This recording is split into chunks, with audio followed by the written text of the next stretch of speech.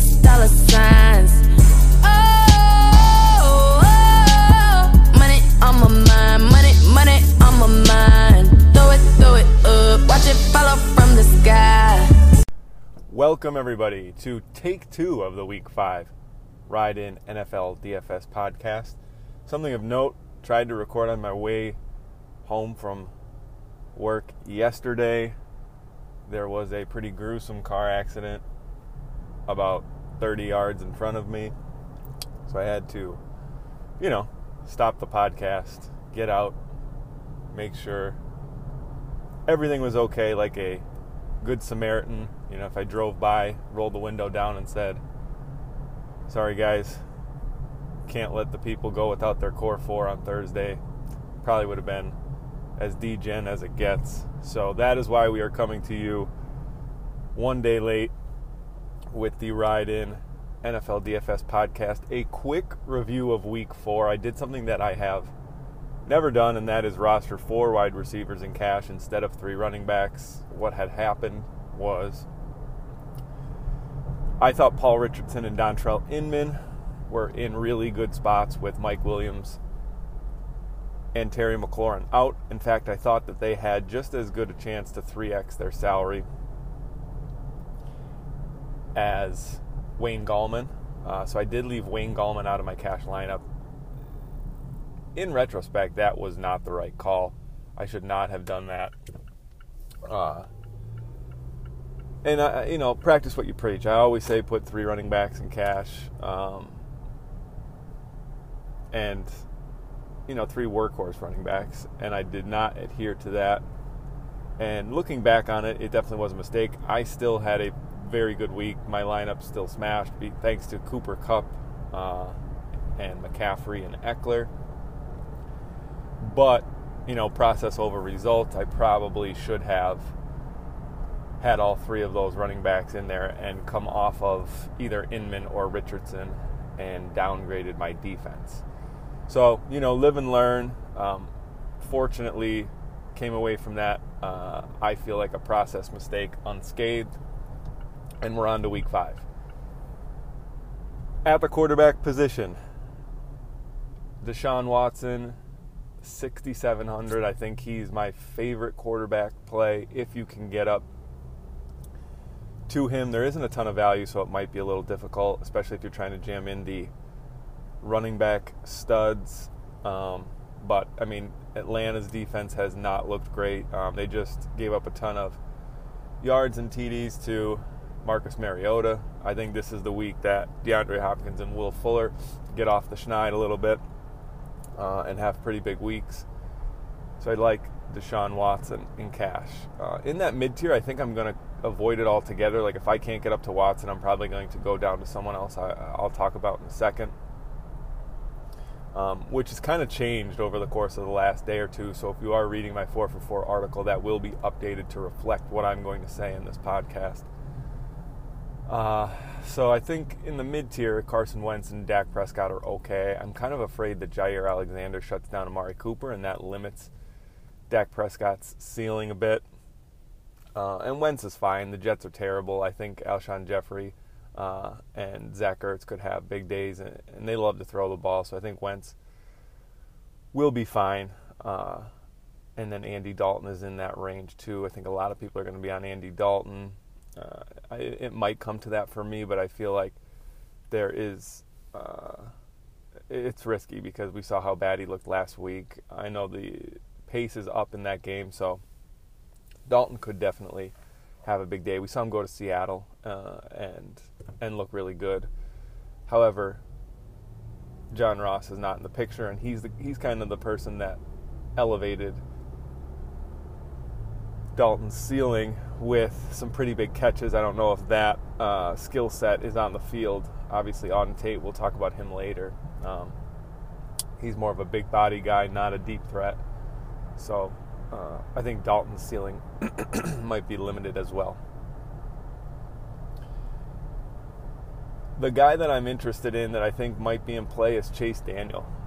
And don't hold your breath, but basically He looked pretty good in relief last year in 2 games. He threw for 250 yards and 1.5 touchdowns in 2 games on average, right? So he had 500 yards, 3 touchdowns in 2 games. Not terrible. Cold off the bus last week. Trubisky gets hurt. He pops right into the game, goes for 201. Hasn't really made too many mistakes in his starts. So I think he is definitely an option. And at 4,800 against the Raiders, I know the game is in London. Those are usually slugfests. Field is usually disastrous. But I really think that Chase Daniel at 4,800, if you love every other spot in your cash game lineup, right, if he allows you to get to 3 running backs that you love and the rest of your lineup looks pretty good, I don't mind Chase Daniel. I think he can go for 20. That's probably his ceiling or around his ceiling, but his floor is definitely about 12 to 16 points as well. And at 4,800, with a stud lineup around him, I can deal with that. So we'll see if I can get up to Watson or if I have to pay down.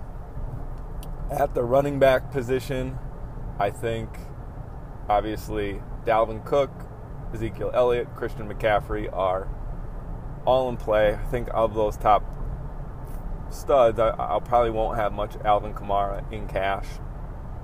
But I love all 3 of those guys. I haven't really parsed out.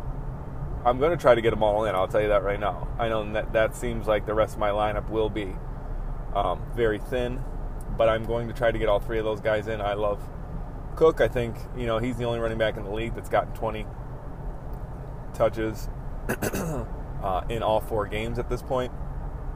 Zeke gets a run funnel Packers defense. Great matchup there. And I think if the Cowboys are smart, they'll lean on that offensive line and Zeke against a run defense that is a lot worse than its pass defense. And then McCaffrey's just a workhorse. Kyle Allen has turned into check down Charlie last week. McCaffrey's in line for 30 touches again, with like 8 to 10 of those being targets. He just has a massive workload. The Jaguars defense hasn't been anything special to date, so I think that McCaffrey is definitely in play. Below that range, we could look at David Johnson, but I think I just want to find the extra $1,000 and get up to those 3 guys that I just mentioned. But in the 5K range, I think Aaron Jones without Jamal Williams is definitely an option, especially if he gets the passing game work that he saw last week. And then I think Wayne Gallman might be the Giants' last week without Barkley, and he only came up $900. And if he gets that same workload that he had last week, sure, the touchdowns are, something that we can't count on week to week, but he saw a sizable workload. And if Daniel Jones is going to be checking down him like he did last week, then 5 to 6 catches are not out of the question.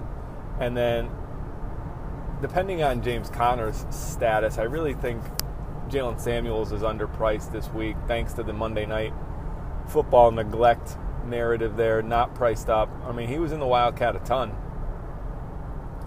And, it definitely raises his ceiling a little bit if he's going to be throwing those little pitch passes to James Conner or whomever. Those count as completions, so he can rack up some passing touchdowns if they work those in closer to the goal line. And he had 8 catches last week too, so I think it's a little bit thin because we don't know if the game plan is going to be the exact same this week against the Ravens. But he is definitely in consideration, especially monitoring James Conner's status. He may not be a full 100% for this game thanks to that ankle injury. At wide receiver, I'm dying here, man. Friday, all the kids are sick. They're getting me sick. Apologize for clearing my throat 100 times. At wide receiver, I think at the top, Larry Fitzgerald is the highest, the furthest up that I'm going to go, just because I want to try to get all those running back studs in. But without Christian Kirk, he should see a bump in targets and air yard share. From there, I think we could look at the Packers wide receivers, Marquez Valdez-Scantling without Devontae Adams, provided that he is inactive, should see a huge bump. And Geronimo Allison even, but I think I'll just try and find the 600 to get up to Marquez Valdez-Scantling if I'm playing a Packers wide receiver. I think Emmanuel Sanders and Cortland Sutton are in play. Sanders a little bit more so than Sutton. I think a lot of times when the Chargers face the Broncos, they have had in the past had Casey Hayward shadow Sutton. He's the outside receiver. He's kind of the end zone threat. And then Sanders can work underneath in the slot and get those low A-dot targets, rack up catches. But both of those guys are in play for me also. And then obviously Auden Tate is the supreme value this week. No John Ross. They were designing back shoulder fades in the end zone for him last week, and he's been their leading receiver through 2 weeks. So I think he's pretty much a lock at the wide receiver position. Then there's a bunch of guys like, really thin plays, like Javon Wims if Taylor Gabriel doesn't play. By the way, a great GPP pivot this week, I think, is Allen Robinson in London.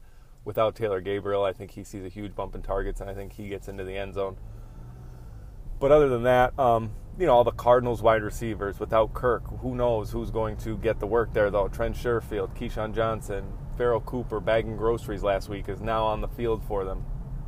I think those guys are really thin for cash, especially with Auden Tate at 3,500 in the lineup. I don't know if we need him.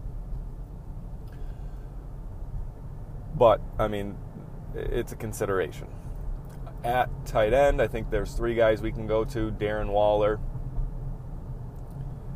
Austin Hooper, or Tyler Eifert. My favorite's probably Austin Hooper. I think each week he's going to bring a pretty high ceiling to the table.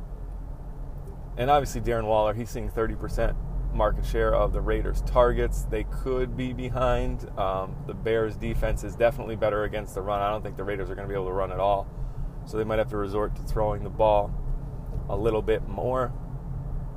So I think Darren Waller's in play. But as I said, Hooper, if you look, they're really trying to get him the ball. He's got a ton of, 1 week they kind of went away from him, but every other week he's had a ton of targets and he's looked really good. And then Eifert, you have the Arizona narrative that they can't guard the tight end. So obviously Eifert's going to be in play. I'm just not sure if, he's cheap enough to get down to him, but I don't know if we can trust Tyler Eifert in cash this week. If I can get up to Hooper, I will. But he definitely is a consideration. At defense, I like the Titans and the Panthers. The Titans could see Matt Barkley this week. I think they can, pressure him, force some turnovers. And then if you're paying down the Panthers against Gardner Minshew, the Panthers' defense is very good. Through 4 games, they have looked pretty awesome, especially against the pass. They shut down Deshaun Watson last week. And the Jaguars are playing their second straight home game. They just went into the altitude Mile High, and now they have to travel to the Panthers. I think they could be in for some turnovers. Gardner Minshew has looked okay, but he really hasn't opened it up, thrown much high-risk throws. So if they get him into pressure and force some throws, I think they could definitely turn him over.